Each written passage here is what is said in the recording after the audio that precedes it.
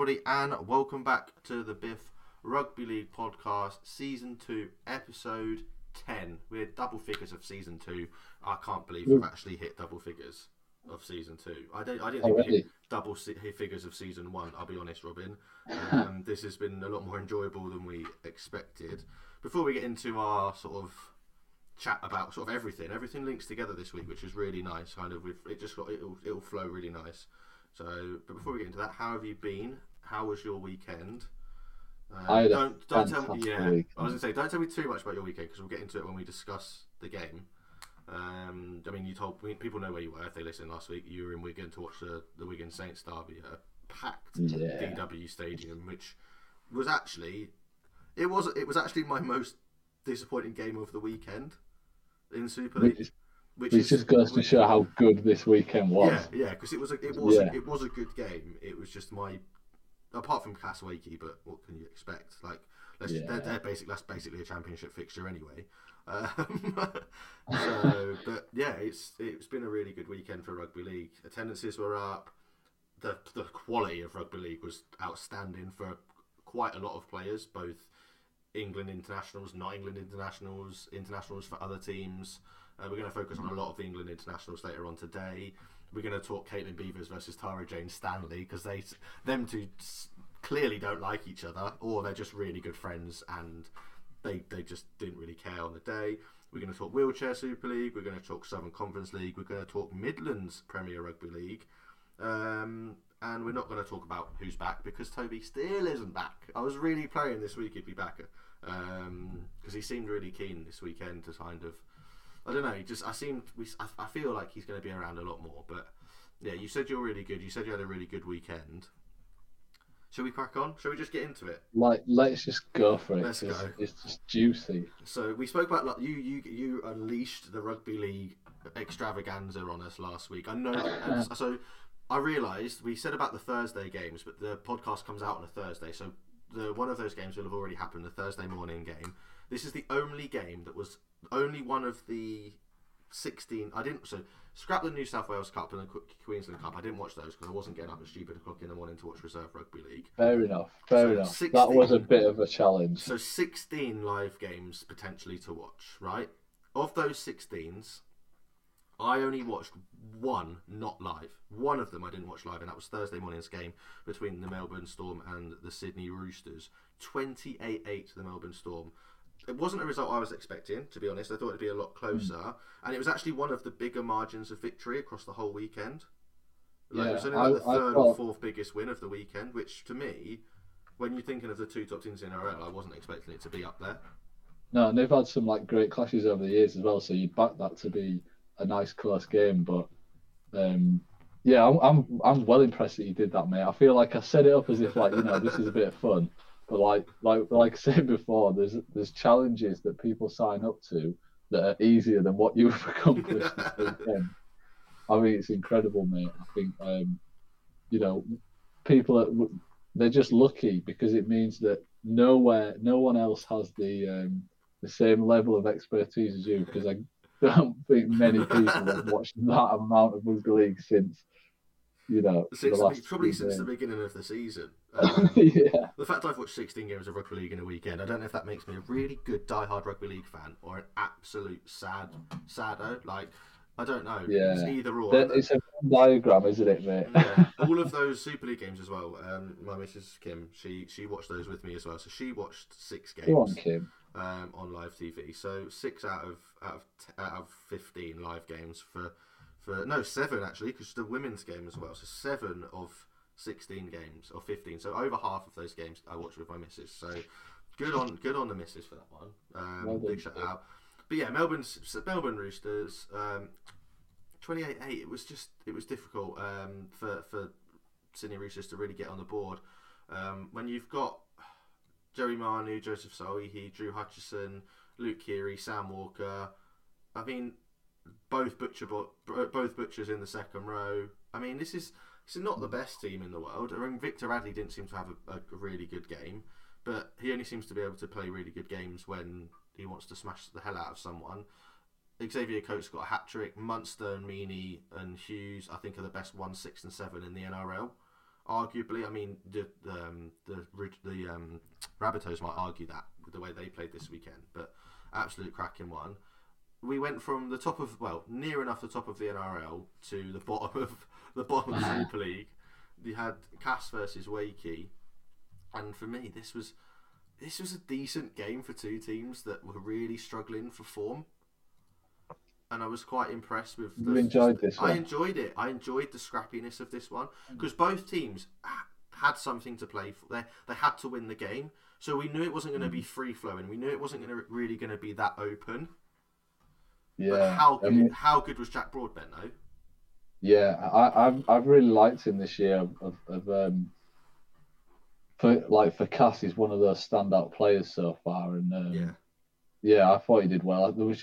I just felt there was so many errors in this game. Like both teams didn't really deserve to win with the amount of errors, and it was. I'm not gonna lie, you know me, I'm a massive Rugby League fan, but this was a tough watch. Yeah, well, it was a tough watch.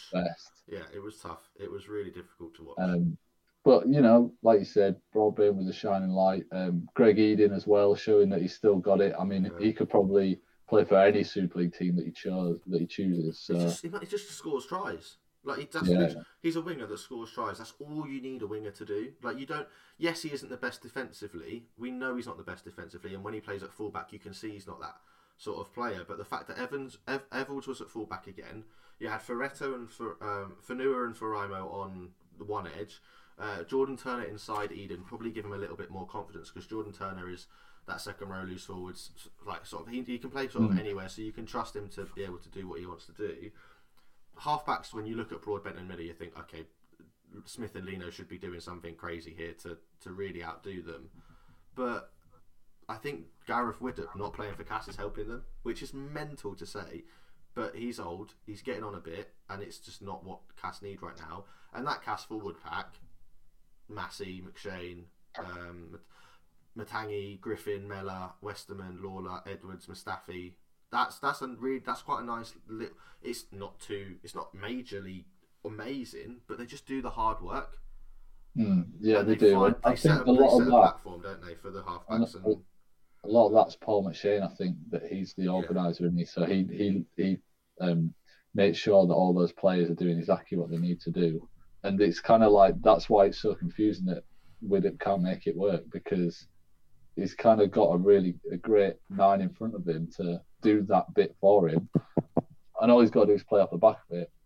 I might say, not doing that. And Casa looking at the reserves and finding better options. Yeah, and the fact that Jack Broadbent's gone in there and he's wearing the 17 shirts, he's not been given a 1 to 17, so he's not been given a 1 to 13 jersey. He's gone in there and he's actually, for me, he was the player of the game for Cass, the way, because he was playing in a position he's not really played in before, and he just looked really, really good. England Knights International, and I'm really interested to see how he'll get on in the rest of the season, and if he manages to keep Gareth Widdop out. Or do you move him to 7 and put Widdop at 6 to see how they get on? And maybe that will help Widdop just become a little bit more of a calmer player. I don't really know how that will work. Yeah, that's a good shout. And because we know Jacob Miller is an okay player, but he's left Wakefield to go to the next worst team in the Super League. So he was obviously fed up with not winning games, but he's winning more games than he was. Moving back to the NRL, Friday morning, 2 hat-tricks. In this game, 6 conversions and a penalty, 7 goals and a hat-trick from Trell Mitt at fullback. This guy is unbelievable. And Matt Burton's got 2 tries, and the Bulldogs didn't play badly. They just really suffered with injuries. There was a lot of injuries. Yeah. So Campbell Preston, I think it's Campbell Preston. He got hit with a hip drop tackle. I mean, we all need to touch on it a little bit. Get him out of the game, pretty much, don't we? Yeah, that's it. It's it's the talking point at the minute, and we've seen in the Wigan game, Mike Cooper had to leave the field early. He's out for the rest of the season. Up 9 to 12 months, I think, is recovery for Mike Cooper. Yeah. So, he was playing. I thought he was playing pretty well this year, and that's really difficult to see because he deserves. I thought he would have maybe played in the mid-season friendly if he'd have stayed fit. Yeah, it's just a really gross thing to do because it is just 100% malicious. At the point in time when this kind of tackle is made, quite often the ball player is stood still anyway, Yeah, and it's just a chop at the legs, or like a hip drop yeah, that's designed just to like eat up a few more seconds, and it's like you can cost a player their career just for a few more seconds in a tackle. It's not going to win you a game. It's not high speed, difficult call, games on the line. It's just not worth it. And players need to just stop it, because they're all at risk of it, and it's all their livelihoods on the line if they don't. We can change the rules, we can increase the bans, but it's on the players to do that. yeah. And Jermaine McGilvray's put it best. All the best in your recovery, big man. Honestly, these tackles need to be outlawed. Absolutely disgraceful. I know the feeling too well, having been on the end of one of these last season, which left me out for more than 6 months. And it's actually the same player that's doing both of these tackles. I'm just trying to see who it is. Just trying to think who it is. What, it wasn't Knowles, was it? No, I don't think it was Knowles. I'm trying to see the player who makes the tackle. Yeah, I think it might have been Morgan Knowles. I think it might have been Morgan Knowles that made the tackle. But it's just like, I mean, for him to have made 2 of those tackles in 2 seasons, McGilvray was out for 6 months, Cooper's out for 9 months. That's really difficult for those players. But also, it has to be being coached into the players, I think, because why would they be doing it otherwise? Do you know what I mean? Like, I've never been taught to hip drop ever in union or league, and it's just not one of those things that you see. If you realistically you want to slow that ball down, so you do want to try and get them on their back, but hip dropping them, we shouldn't be trying to purposely injure players. No, I don't know if it is purposeful to injure them, but I think it's like, come on, the risk is so high, and like I say, it's not that player's like dead. They're not going anywhere. It's just done to waste time. Yeah, it's the benefits don't outweigh the risks. No, not at all. And all the best to Mike Cooper. I know he's not one of the youngest players in Super League, so fingers crossed that's not his career. And he can come back stronger. Before we move on to the big Friday afternoon games in Super League, the Cowboys played the Dolphins. The Dolphins managed to get on top in this one, 32-22. Jermaine Osako with 3 tries and 4 goals in a really good game. Nick Arima and Katoa at half seemed to just give them a little bit more solid, solid. What's the word? Solid. Just a bit of more of a solid platform from half. Yeah. And it's just doing really well. The Dolphins are doing very well. Brenko and Edric Lee both played on one edge together, so Cousins combining there. I'd like to see Gildart get a bit more game time, but Ewan Aiken and Lee in the centres are playing unbelievably well. Someone I think who I'm glad to see back scoring tries is Carl Felt. He hadn't scored in a while, but managed to get himself a double. Shall we talk about the biggest result of the weekend, the biggest winning margin of the week? Let's do it. Hull FC 0, Hull KR 40. Ryan Hall, doesn't age. The big man doesn't age. Hat trick at the weekend. Coot got himself on the scoreboard with a try and 6 goals. Tom Opicic and Mikey Lewis and is it Will Batchelor, James Batchelor, whichever one. James Batchelor, I think it is. But yeah, he got himself a yellow card. But I think he played very. I think that whole KR team played unbelievably well. So really happy. And Elliot Minchella as a loose forward after quite a bit of time out of the game, out of Super League, has come in and played very well. I think he was playing League One at Bradford for a bit, wasn't he? When they dropped down to League One. Well, I'll have to take your word for it, mate. I think he's been a pretty solid player for Hull KR for a couple of years now, and especially in attack, he's really smart, really switched on, and like playing that 13 in the middle of the pitch, looking for those like short balls, nice offloads. That's exactly where he flourishes. But yeah, this game was just like I didn't believe that Hull FC would do a repeat of what they did at the end of last year and just like completely bottle it, but they did, and I think it must be really difficult to be a Hull FC fan knowing that Hull KR own the city right now, and like this quality that Hull FC have in their side. I know that Yeah, I know. It's awful, isn't it? Tex Hoy's not there, but let's be honest, he's not been the player that we thought he was going to be when he came No, over. not at all. They, like Liam Sutcliffe, Tuma Varve, I Jake mean, Clifford, let's Brad, think. If Brad I was a Bash, Hull Brad FC, Dwyer, if I was a Hull Saturday, they're FC all fan, great players.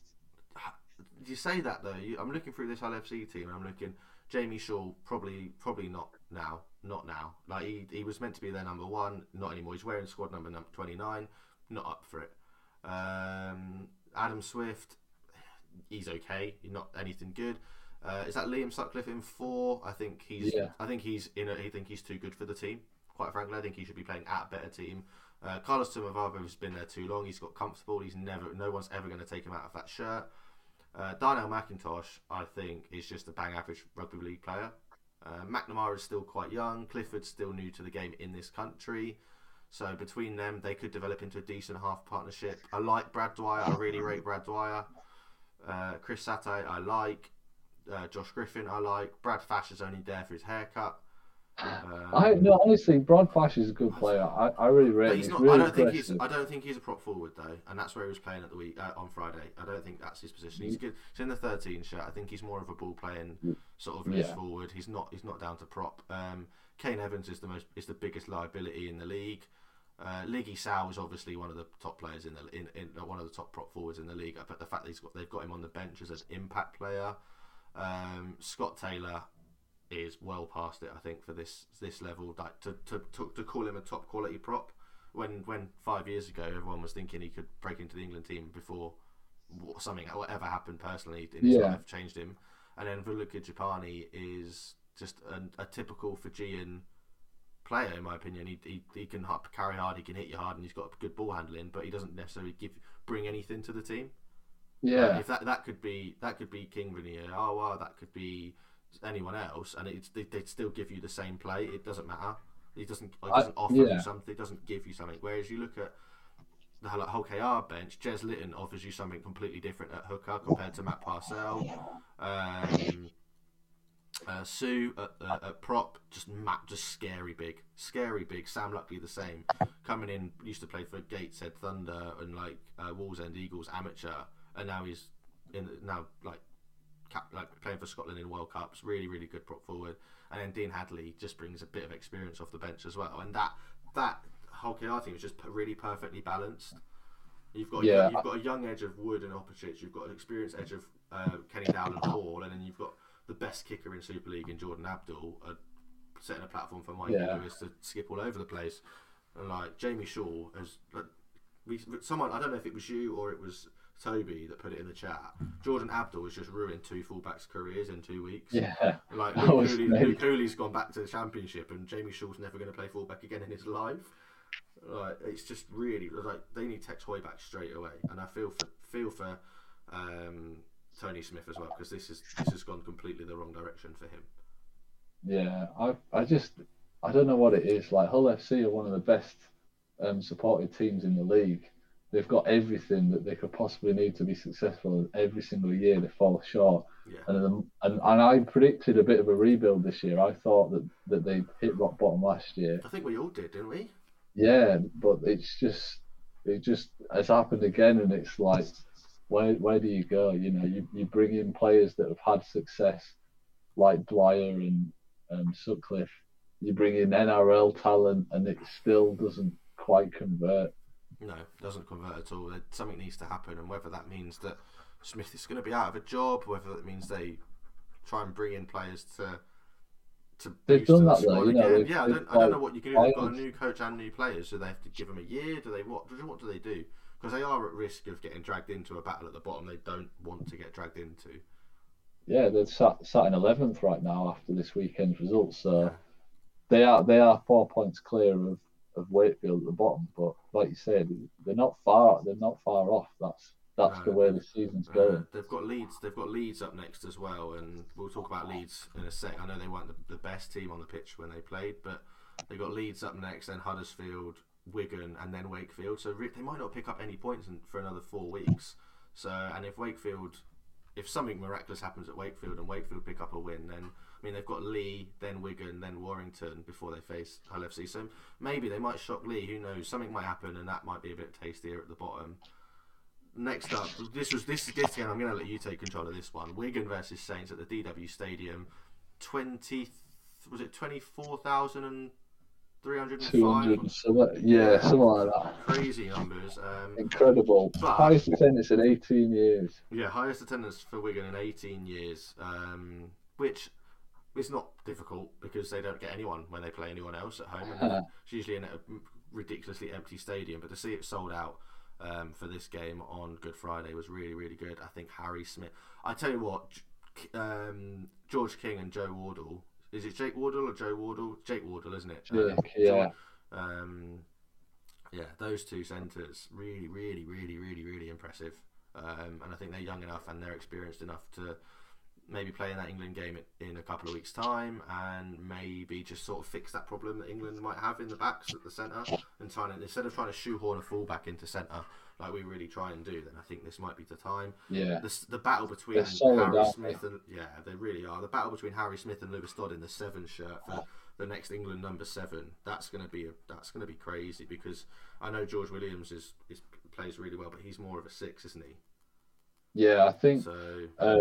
Like based on this game, Smith wins it because he was absolutely class. Yeah, he really was. Everything he did was just bang on, and like Wigan as a whole just were, from the off, were really up for it, really playing well together, really like feeding off the energy in the ground. Whereas Saints just sort of, it just didn't happen for them. It just didn't turn on. They couldn't string anything together. They were just uncharacteristically unorganised, and it just was like almost half time. And you think like they've not even started yet. They haven't even started playing, and I think they were unlucky with Makinson. Obviously, nearly got one at half time, just before half time, and that would have changed things because that would have given them some belief. Because after they did score in the second half, there was a real sort of like momentum shift, and there was they were riding the wave and really looking for the next try, and they only got themselves to blame. They bottled it, and big time. I think they need to fix the problem with Hurrell playing in the centres as well. He's such a defensive liability on an edge that most teams attack to. A lot of teams play left because the majority of players are right-handed, so they'll play left. And you're putting him at right centre, and yes, going forward, he's unbelievable because he's just a battering ram. But defensively, he's such a liability that it puts Wellesby and Makinson in a really tough spot because they look bad when they can't cover him. Because Wellesby didn't play very well at all. Lomax was really quiet. James Roby is showing his age now a little bit. I think you said that Lussick is the future, which I found quite funny. Delaney coming on for Saints, really young lad, looked really impressive. I think when you look at the England 9 shirt now, you're looking at who Wigan had on the bench, and Brad O'Neill. I think he's really, really good. Mentioned him at the start of the year. He really, really impressed me. Just a bit of breaking news after the independent tribunals tonight. Morgan Knowles has been banned for 5 games and has been fined £500 for dangerous contact with Mike Cooper. I don't know if that's enough, quite frankly. And also we mentioned Gil Dudson. I don't know if we mentioned Gil Dudson yet, but we'll mention Gil Dudson. But before we do that, he's also been banned for 5 games and also been fined £500 for punching Tom Johnston during Saturday's game. So a couple of big bans. Lee Leopard's Siu Manifagai has appealed a 1-match suspension for late contact with Salford Red Devils opponent. It's been downgraded from B to A, and a 1-match suspension has been cancelled. So he successfully appealed that, but he has been fined £250. So those 3 tribunals have been sorted and been fixed. So 5 match bans for both Dudson and Knowles, and a £250 fine for Ava Siu Manifagai. So I think they're fully deserved. But yeah, like I said, you were at this Wigan game. I don't know if you want to tell us any stories about your night out, but apparently Wigan's not a very nice place to go. Honestly, it wasn't rough. Everyone there was so friendly and so nice. I actually lost my wallet, and somebody handed it in. So to the people of Wigan, to the person in Wigan that did that for me, you saved my life. But yeah, honestly, I had quite a good time. Like And this is just what I wish every Super League game was like. It was a massive clash. It had a real sort of like feeling of the finals. Like it was just mint, and Yeah, really good, um, wasn't it? yeah, and obviously there was a lot on the line. Like both these teams at the top of the table, obviously, like after this result, Wigan jumped from third up into second, and Saints dropped from fourth into fifth. So they've both gone opposite directions. But yeah, mint game, and I just wish that they could have pulled half the crowd that they did for the World Cup, because Yeah. it was a bit of a letdown. They had the England men's and women's. I think the prices of the World Cup. I don't think this is where I think we kind of agree but disagree and slightly. Is that Yeah, and the World Cup's been and gone. There's nothing we can do now. But I think the prices of World Cup tickets put a lot of people off. I don't think they need to be as high as what they were. And I think that is one of the only negatives I took from the World Cup was the prices, because it put a lot of people right. off. Yeah, I think there's lots of reasons to it, and like, but I think, you know, I don't know. I'm just support your country in a quarter Yeah, final against PNG. It was massive, and yeah, it like, but was. the whole town of Wigan was just like mental. I've never been anywhere like it. As soon as we got out of the car, we could just hear chants like echoing through like the streets. That's so And cool. there was people everywhere, and I've never been on a night out and seen more Rugby League shirts. It was great. It was fantastic. So I would recommend an away trip to Wigan if your team's playing If your there. team's But playing again. yeah, it was a good laugh. Yeah, I'm really glad you had a really good weekend and you managed to watch some games on telly at the same time. A game that I got up to watch was Panthers versus Manly. A game I was really looking forward to. I thought Travojevic against Edwards was going to be a really good battle, but it looks like Tommy Turbo has injured himself again. He picked up a knock at half time. He just didn't look right at all. So Yeah. I don't know what he's going to do. I think he needs to look at himself and go, maybe this is just not for me. Maybe I'm just not gonna. Maybe I'm pushing myself too much. Am I really? I'm more of a hindrance than a help for Manly at the minute. But Dylan Is there a Edwards, more four injury prone tries. player?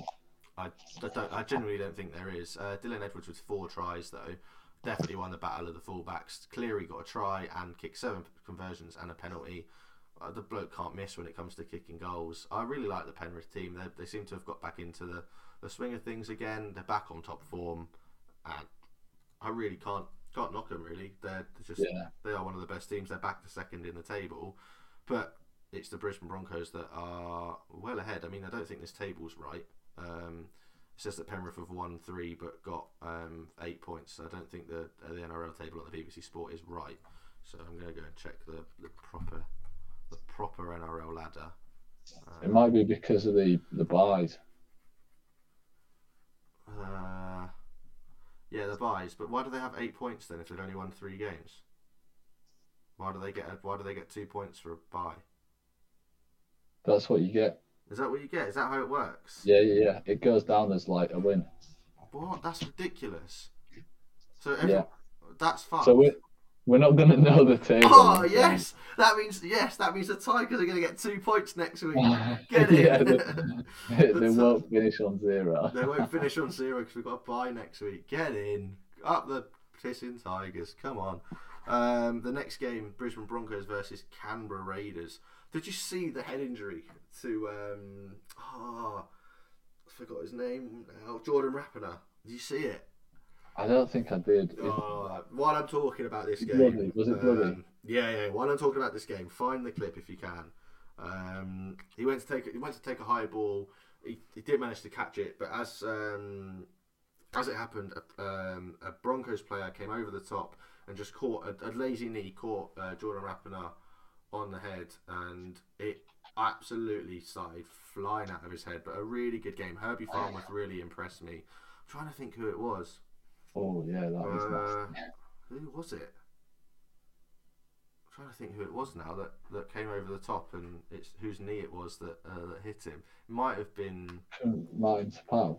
Yeah, it might have been Marty Kapow, the big second row prop off the bench. But isn't he a monster, by the way, Tapau? He is ridiculous. Like every time he comes on the screen, I'm like, Jesus. Yeah. The size of his triceps are just humongous. Yeah, Selwyn Cobbo with a great finish in the corner, just showing his strength, battering through. It was really good to see Jared Croker back. It's a shame, like I said, Toby's not around. I would have liked to talk to him about seeing Jared Croker back. Kicked 4 goals for the Raiders. The Brisbane, everyone was like, oh yeah, can't wait to see Herbie Farnworth and Tony Staggs absolutely bully Jared Croker, but it seemed to happen the other way around. Croker playing really, really well. I really like Brad Schneider at 6 for the Raiders. He's rapid as well.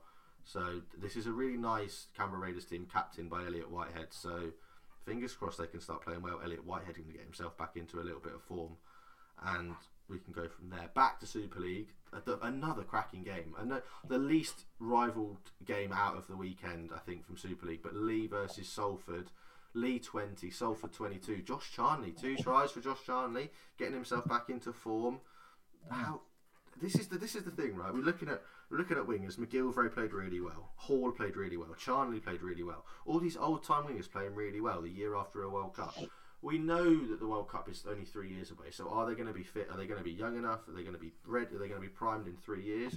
Or are they hitting form at the wrong time? Because they're not going to be around. Are they going to be able to hit form come World Cup? Yeah, or should we just be ignoring them? Should we just be ignoring the fact they're playing really well because they're too old? Yeah, I mean that's a harsh way of saying it. From an England perspective, it's irrelevant, but it is nice to see because these players are sort of like you said, they're old timers.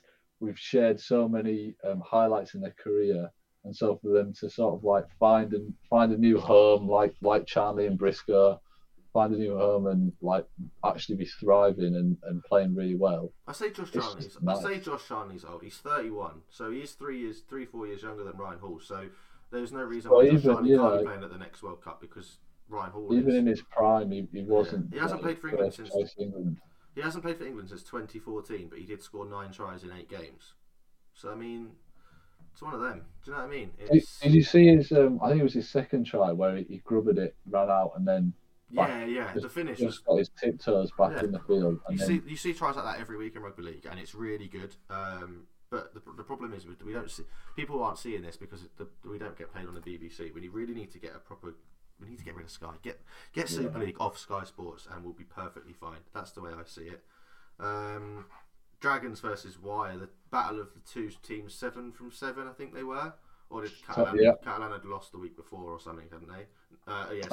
6 from 7 against 7 from 7. Wire now go 8 from 8. 4 points clear at the top of the table with a 35 points difference above Wigan as well. So that's another win on top, really. So you're looking at 4 points and another win. So Wire were really good. Wire was scary good. Josh Thewlis was arguably. He's really showing his talent now that he's playing regularly. Obviously, a red card for Warrington in the 66th minute. Gil Dudson, we just touched on that 5-match ban for a punch on Tom Johnson. I don't really see how it came about. Yeah, I think it was just mad because Tom Johnson had been like catching intercepts and running back up the field quite a few times. He was actually unlucky that he didn't score any off them because there was in broken play. He had a few chances and he was just like one tackle away from scoring or whatever, or he had to give the ball away. But I think Gil Dudson was just angry about the fact that he'd had to run up and down the pitch so many times, and so it was just one time too many. I don't know. Something must have been said on the floor. Yeah, something's been said. Explosion. So stupid. Yeah. There's no way you get away with that. And no, something about Welsh props punching defensive players on the floor just gets me. It's something else we need to talk to Toby about. What are they drinking in Wales that makes props do this to defenceless players on the floor? Do you know what I mean? First Bet and Flower, now Gil Dudson. Like craziness, absolute craziness. We're back. But did you see, like, his reaction? Just talking about Sky Sports, his reaction, his reaction was sick, wasn't it? He just smiled. God. He just smiled and stuck his tongue out. I was like, yeah, I'll do it again. Like, I'm not that bothered. Yeah, I'm. You're hard. Yeah, I'm so hard. I just punched the lad on the floor. I'm such a big man. Do you know what I mean? This is ridiculous. But we were just talking about Sky, and like Sky didn't really sell anything about the whole weekend. But I couldn't get that off my Twitter feed. It's like I know it's controversy. I know that the most watched YouTube clip of Rugby League ever is the Ben Flower punch, which is very similar. Yeah, but I don't want to see this. This is not that how we sell our game. No. Why are we not promoting the tries that have been scored all across Sky Sports? Exactly. Josh Charnley's try or just any of the big moments from the from the sellout games, you Yeah, know. Arthur Romano's double, I think. Did he score a double, Arthur Romano, in the game? No, he just scored Arthur Romano's one try. Sorry, his second one was disallowed, but his first try he was just. He doesn't look like he's 6'2" and 15 stone, but he is, and he's ridiculously scary. And I wouldn't want him running anywhere near me. Moving on to Sunday, four games on Sunday. There's actually 5 games on Sunday. There was a Betfred Wheelchair Super League game that you could have gone and watched if you wanted to. Halifax Panthers beat Warrington Wolves Wheelchair 122 points to 2 in that one, so a bit one-sided. That's a difficult sell, that, isn't it? Yeah, that's a really difficult sell. Quickly on Wheelchair Rugby League, 3 games at Birmingham University this weekend, this Saturday. I think first kickoff is 12 o'clock, might be a bit earlier. It's worth going to check that. But get yourself down there, go and watch that. That's going to be really, really, just really fun. All 3 Super League games on in one place, on one day, live on the Sportsman. So if you can't get there, do watch it. We'll just run over the NRL really, really quickly. Gold Coast Titans beat St George 20 points to 18. It was 8 all at half time. Toby Sexton, as they like to call him at the Gold Coast, I think they call him the sex bomb or something, the sexy man, whatever. They've given him a weird nickname, but he played really, really well at 6. Yeah, it was really, really bad. Campbell at fullback, Khan Pereira. This Gold Coast Titans team really getting into their own. The Fasua Malawi brothers in there, really, really good. Cruz Lehman made his debut off the bench. And our man was there, wasn't he? Yeah, Cruz. Yeah, big Cruz Lehman. Played very well, actually. He held his own, didn't he? He's held his own really, really well. Only off the plane like 2 days before or something. Only done like 1 session, which was mental. Come straight into the number 19 shirt. And I think he'll be their first choice 9 now that now he's got a bit of game time under his belt. I think he played more than Randall did at hooker throughout the game. So it just goes to show how much he impressed. For the Titans, Newcastle Knights beat the New Zealand Warriors 34-24. It looked like the Warriors were coming back in this one, but the Knights just ran away with it in the end. Greg Marzu grabbing a double, Dominic Young getting back on the try scoring sheets. I think he scored 7 tries this season already. After being dropped 2 weeks ago, he scored 5 tries in 2 games. As Dom knows, so I don't think he's going to be losing his spot in that team anytime soon. Jackson Hastings, another Great Britain / England player that we could be looking at. Again, he's in a really good halfback partnership with Crossland in there. So really, really, really, really happy with the way he's playing. I'm really hoping that we decide that we want to get him back into the England fold, because I think he is one of the best halfbacks that we can choose. When we were looking at the battle of the sevens, if you're looking at Harry Smith, Lewis Dodd, and Jackson Hastings, then it's a no-brainer. I think it's a no-brainer when you put Hastings ahead of them. I know the women's game was up next in terms of the television guide, but we're going to skip that. We're going to talk about that at the end because there was a few talking points in that one. Leeds Rhinos versus Huddersfield Giants, 18 points to 17. What was Jake Connor doing in that kick? He thought he was winning the game and he just dribbled it into touch. Yeah. A yellow card for Richie Myler, which I think was a little bit unlucky. And I think McGilvray said as he was walking off, "That's harsh, that mate." So I think McGilvray is very, very clued up in what's good and what's not. When you look at this Huddersfield Giants team, what I noticed was that Connor, Lolahea and Price were rotating as a 3, because they can all play fullback and they can all play half. And I think throughout the game they were just sort of, you have a rest, you have a go, you have a rest, you have a go, and it was allowing. And I think that's, I don't know if it worked. It looked to be working for a little bit, but then it didn't work after that. Chris McQueen, he's got to get back into the England fold. He looks unreal in the second row, does Chris McQueen. I'm really, really happy. And young Harry Rushton and Jack Ashworth, those guys playing for Huddersfield Giants. Edge fringe players, but I think they're going to really work their way into the team. So I'm really, really happy. Yeah. Really I was impressed with Lola here, actually. I thought he made a couple of like really dynamic breaks and just the best of him. You know, we don't see it very often, but when he does hit form, he is gold dust. Yeah, he is.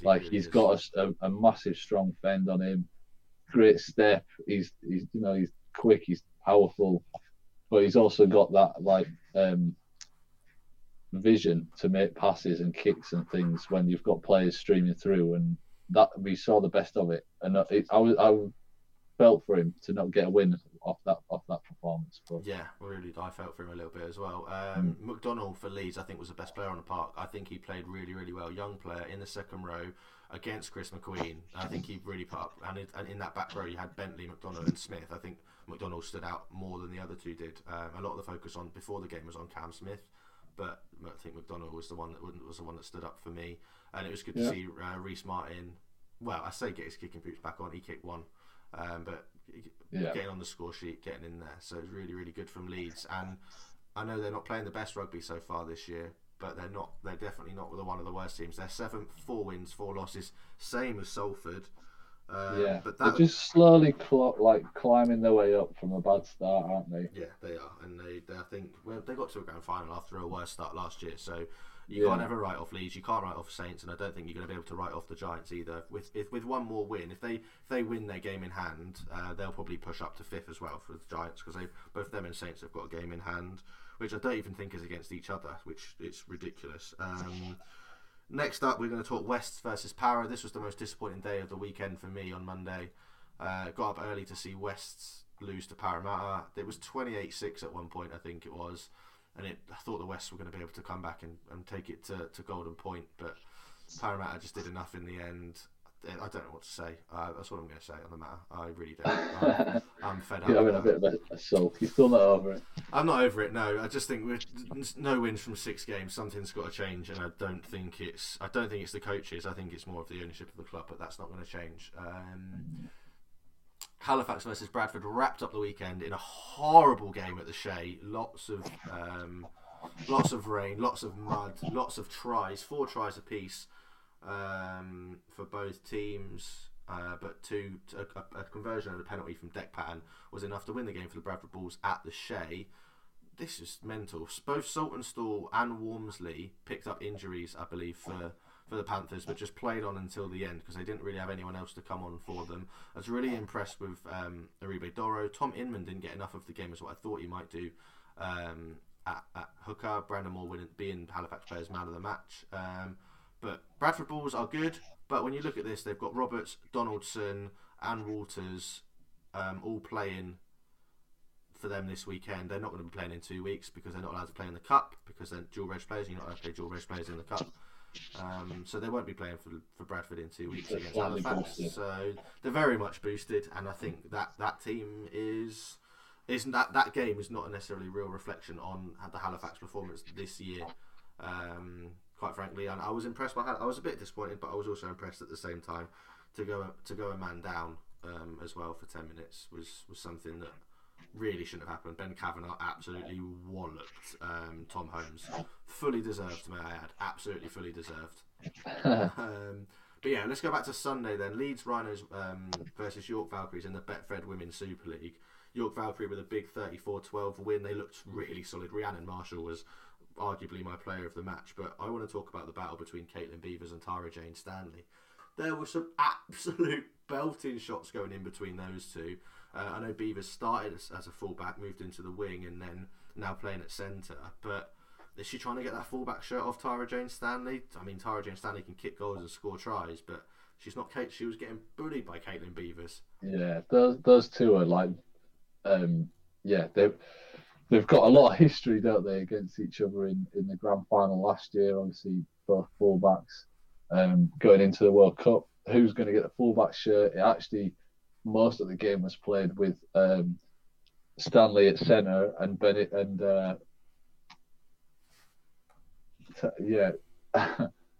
Who was played at?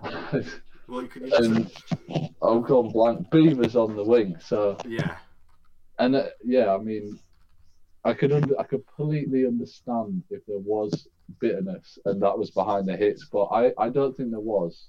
I think they just literally are just absolute, just pure athletes, pure competitive athletes. nature, and it's not a bitter rivalry. It's just like they both want to just give it their all, and it was just great to watch, wasn't it? And especially from a York point of view, it was like the perfect game, nice and close at the start, tit for tat, and then we just sort of managed to pull away, and it was just the same players again that win us these games.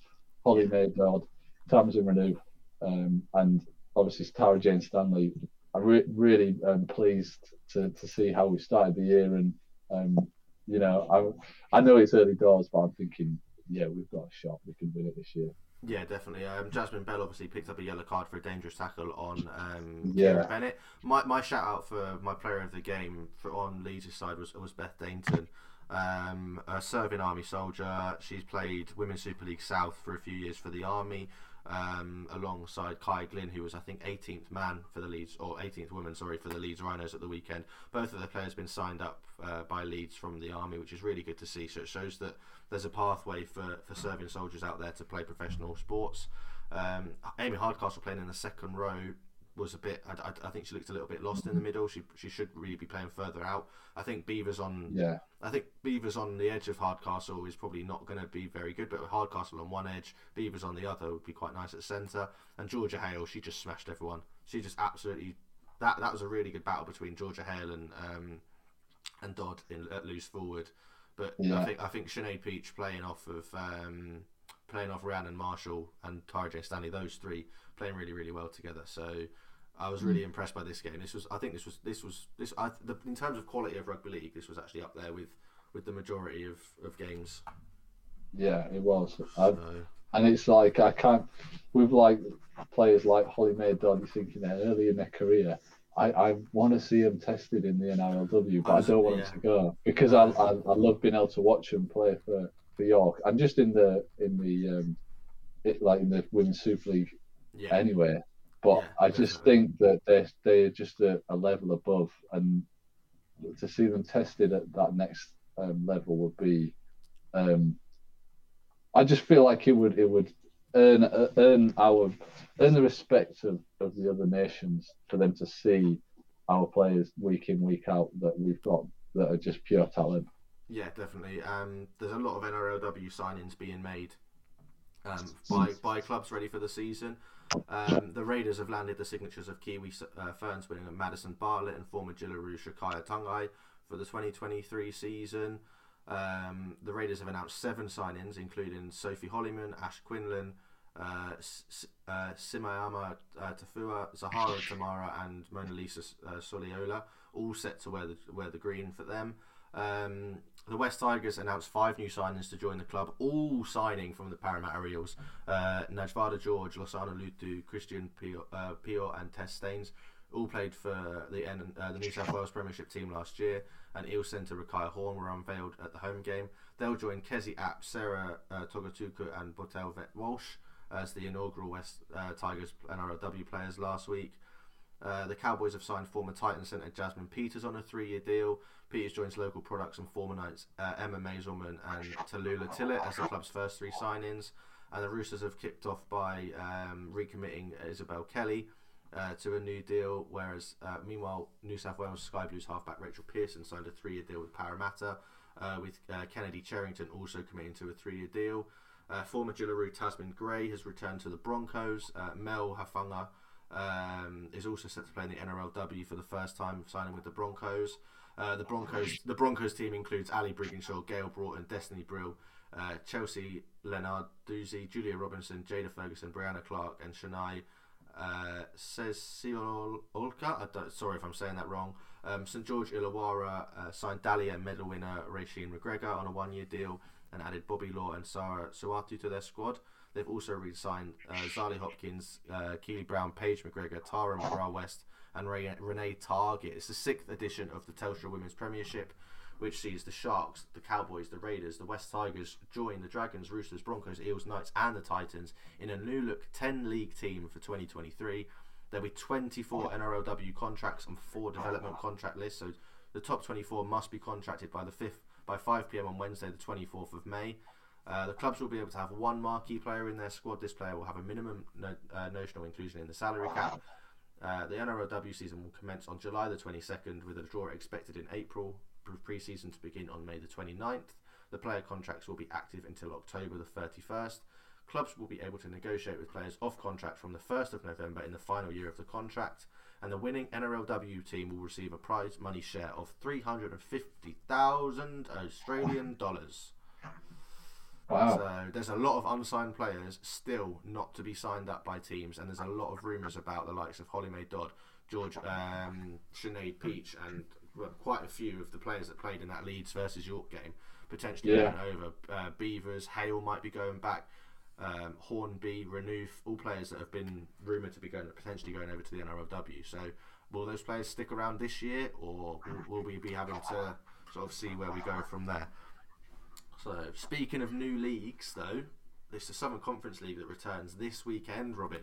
So I'm going to be back working again, back for Bedford Tigers after a disappointing cup result against Brentwood Eels. We take on the West Warriors at home in game number 1. So it's going to be a really tough start to the league. So really hoping that they don't have all their big guns playing for them this week. Maybe they've all gone home. Looking at the other fixtures for this weekend, London Chargers are at home against Brentwood Eels, and the Hammersmith Hills Hoists host the Eastern Rhinos. Looking at the table of 8, yes, Bedford Tigers, Brentwood Eels, Bristol All Golds, Eastern Rhinos based out of Colchester, Hammersmith Hills Hoists. You have London Chargers, North Hearts Crusaders based out of Hitchin, and then West Warriors based out of London as well. So it's basically the East Conference has been kept as it is, with Bristol moving over from the West to create one big conference. Each team will play each other twice, home and away, with the top 4 going into the playoffs, with Challenge Cup fixtures on the line next year. So really looking forward to that. Is everything all right over there, mister? Me? Yeah, loads of noise coming from you. Is that really? Yeah. So what are you doing? Sorry, mate. But yeah, Southern Conference League gets underway this weekend. We'll be discussing more about the results next week. Hopefully Bedford Tigers can get 2 points on the board early on. Midlands Premier League now, amateur rugby. If you had to go and watch a game of Community Rugby League, Robin, in the Midlands or somewhere outside of the teams that you know kind of charge, or York Acon, for example, when you go to see York Acon play, do you have to pay to get in? They've charged in the past, but to be honest, for big games, only for big games, right? Yeah, like say they've gone really deep into the cup or something like that. Yeah, they've got like a pro team coming or whatever, but not every week, not for like a league against someone in their league or whatever. I think it would damage the community aspect. You know, and the attendances would drop because it's not. Yeah, I agree. I perfectly agree, and that's why I was shocked to see Birmingham Bulldogs versus Coventry Bears billed as the Battle of the West Midlands. It's £6 to get in if you want to go and watch that game. Which is mental because it's been called the Battle of the West Midlands, but Telford's closer to Birmingham than Coventry, I believe, and I believe that Leamington is also closer to Coventry, and they're all in the same league. So, and all these places are in the West Midlands. This is. I think this is a really bad call from Birmingham, quite frankly, to charge £6, £2, whatever, fine. But like £6 to go and watch a community game for me is a bit too much. Yeah, they must think that they're gonna make money off it. Yeah, but I just think people are gonna stop coming, and when you're in an area like that that's trying to grow and trying to build, to turn people away because they don't want to pay £6, which is like, it's not a lot of money to receive, but it's a lot of money to pay for what it's worth. No, I mean when Bedford Tigers travelled to Distington in the Cup in 2020, I think it was, or 2019, whichever. I think it was 2020 because it was the January just before COVID, because COVID hit like a month later. They were charging £2 for people to get in through the gate. So you could go to the club, but if you wanted to come through the gate and like watch it from somewhere closer, you had to pay £2, and you got a programme for it. So basically, you were just paying for your program, kind of thing. Yeah. Which is fine, and that's the way I think it should work. You pay £2. Your programs are costing you 10p a program, whatever. You're paying £2. You're making maybe making £1 off everything if it's £1 a program for your cost or whatever. But £6 to go and watch a Midlands Premier game when there's Southern Conference League games that you can go and watch for free this weekend. There's League One games I think you can go and get in for a £5. Or maybe a tenner. I think if they were looking at £2-3 because it was a charity day or whatever, fine. But £6 for me I wouldn't want to go and watch that game for £6. I think they'd actually get more money in if it was a voluntary admission fee. Yeah, voluntary admission if you said fee. to people, pay what you think it's worth, Yeah. because then you get those people coming that can't afford it or don't want to pay, Yeah, and you'd still get them coming through the gates. For those people that are like, actually, this is where I want to spend my money, I think it's good value for money, and I want to contribute. They might put in £6, they might put in more, and I think that would be a much better way to do it. If that's, I know it's a little bit more unpredictable, but I think that would be you just want that to would see what people are harbour willing to a pay. better kind of response. Yeah, and you can make a note of what people pay as well. Then, like, that's a good point. If someone's dropping into, if the average what people are dropping in is £2.50, you know that the rest of that year you can charge £2.50. Yeah. Like, or the minimum that people are paying is £2.50. Everyone else is paying more. You can maybe put it for £3 or whatever. Like, if there's no people paying less than £2, or some people are not paying at all, then that's up to them. But if most people are paying and they're paying more than £2 or whatever, you charge £2, or even if it's just £1. Like, there you go. There's £1, but is a small program for us. Do you know what I mean? Yeah. So it's one of those. I was listening to the Rugby League Outsiders podcast, which I know is a bit of a rival for us. They're a brand new podcast this year, and I'd like to actually get them on board. I'd like to try and do a mix with them. So if there's one of you guys listening, please do get in touch with us.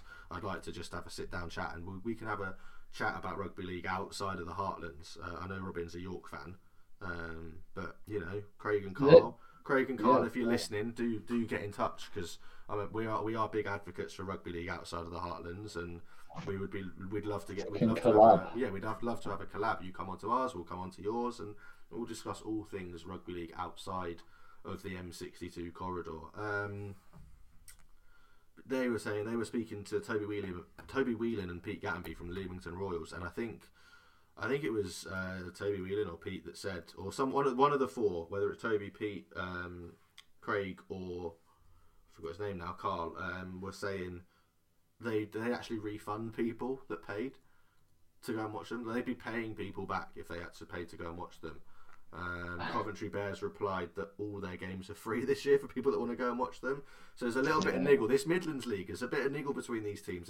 They're building some rivalries, and that's what they're saying. It's all about, rivals rounds just happened. We've got to try and build rivalries outside of just the Super League and the Championship. We've just got to try and push the game again. We've got to try and grow the game. I mean, I remember late 90s, early noughties, there was the National Conference League was actually a National Conference League. The Rugby League Conference was the highest amateur level, where like you had Bramley, Hemel, you had Scarborough playing, Bridlington were playing, Bedford in there, St Albans in there, and the teams would travel all over the country to go and play each other at the end of the year. You'd have small regional leagues all at the same level, and then those players would then go and play, and then the winner would win the Harry Jepson Trophy at the end of the year. That's how it all did. Win the Rugby League Conference, which was then turned into the Harry Jepson Trophy, which is coming back this year as well. Not sure how it's coming back, but that's coming back this year. So really looking forward to seeing that come back this year. That's cool. So, but the teams that have won Harry Jepson past, North London Scholars, Crawley Jets, Chester Wolves, Teesside Steelers, Coventry Bears, Bridgend Blue Bulls, Widnes Saints in 2004. By the way, that Widnes Saints 2004 game, I believe in the semi-final, Widnes beat Bedford Tigers in that semi-final, I believe. That's a good fact. Yeah, there you go. I think that was back in 2004. Might have even been a bit later, actually. I don't know when it was, but at some point, Bedford Tigers travelled up to Widnes and played Widnes. So yeah, it was really, really, really, really interesting to see. And they used to have like Player of the Year awards, top try score awards. All these things were like proper kept hold of. If people are really it'd be easier to do that now because it's all recorded as well. Yeah, it's all recorded now. So from 1997 to 2011, the Harry Jepson Trophy was awarded to the winner of the Rugby League Conference, or the Southern Conference League split into two divisions sort of thing, regional league. So in 1997, the trophy was won by North London Scholars. 1998, Crawley Jets, and then it's really, really, really, really good to see. 2002, you had the North East, Northern, Midlands, South Central, Eastern Division, and the London and South East Division. So just like it is now, really. But there's a lot of teams that don't get, like Leeds Ackies, Durham Tigers, Newport Titans, Blackpool Sea Eagles, Wetherby Bulldogs, Gloucestershire Warriors, the Kingston, now Elmbridge Eagles were there. Like Liverpool Buccaneers, East Lancashire Lions. Speaking of Lions, the Lincolnshire Lions, a new club set up in the Midlands. So if you're in the Midlands and you're listening and you don't play rugby league for a club in the Midlands yet, get yourself along to Lincolnshire Lions. They are looking for new players to sign on, and they are really, I tell you what, really looking forward to seeing how that works out for them. That's pretty cool. My dad was born in Lincolnshire. There you go. There's your club. There's your new amateur club to support in the Midlands Merit League Yeah. this year. Go and get along to a Lincolnshire Lions Oh, game the if you're in Lions. the area. I'm not sure where they play out of actually. I'm just going to find out. How do you spell Lincoln now? Jesus. Lincolnshire Lions. I've got it. Lincolnshire Lions Rugby League. They play out of Ruston's Sport and Social Club in Highcombe. Is it called Highcombe? Highcombe Rugby League, North Highcombe, just south of Lincoln. It is. Swallowbeck, it's called. The area of the place is called Swallowbeck, just off Newark Road in Bracebridge, around there. So if you're around that area, Bracebridge Heath, Branston, Highcombe, Waddington, Doddington, all of them areas, Lincoln Way, get yourself down there and play some rugby league. So it'd be really, really good. We're coming up to an hour in, and I think we've wrapped it up there. We've covered every level of the game. Men's, women's, wheelchair, Yeah, we have. professional and amateur. Yeah, I want to go back on that Rugby League Conference National thing, by the way. Harry Jepson. So the Rugby League Conference National final was won by Underbank Rangers. The Harry Jepson Trophy was won by Parkside Hawks of Hunslet. The RLC Regional was won by Elmbridge Eels. The Northwest Premier was run by Accrington and Leyland Lions. The Northeast Premier was won by Peterlee Pumas. That's mental, another team based out of County Durham. The Yorkshire Premier side was won by Parkside Hawks, which is now, so they're still playing, I believe. They lost to Northampton Demons in the regional finals. That's mental. The Midlands was Bristol Sonics. Hammersmith Hill Soys won the Southern Premier in 2011. Scottish Premier Edinburgh Eagles. Bridgend. The Welsh Championship was Bonnymine Broncos. Loads of teams. North Yorkshire Stallions. I don't even know if they still exist now. Carrick Crusaders. They've been changed to. Telford Raiders. Rochdale Cobras. There's some teams here that don't exist anymore that should. There's so many teams there that you will have played for that now you probably don't recognise. Yeah. So really interesting to see how they reintroduce the Harry Jepson Trophy. It'd be really nice to see this competition come back and named after such a good man. So that's the end of episode 10, I think, isn't it? I have ticked everything that we said we would need to speak about, and more. We've ticked everything. And added notes. And added notes. Spoke about more, and so that's it. Episode 10 of the Biff Rugby League podcast, season 2, been brought to you by Swinging Arms and Shoulder Charges. I've been Brad. That's been Robin, and we'll see you for episode 11 next week, where I think we're going to break down our England team for the 29th of April. Ooh. So, because we haven't done this for a while. We haven't done this for a while. Either be next week or the week after. I think it might even be the week after. We'll break down the England team in 2 weeks. So next week, who knows what you'll get. Hopefully the world of rugby league brings us lots more to talk about in the next 5-6 days. And we'll catch you. And Toby. Hopefully Toby comes back into the fold as well. We won't let you know if he's coming back. You'll just have to listen next week to find out if he's here. Thank you very much for listening. Thank you for everyone who subscribes. Thank you everyone to continue to like, share, subscribe, follow on all your favourite podcast platforms. And we will catch you next time. Thank you everyone and goodbye.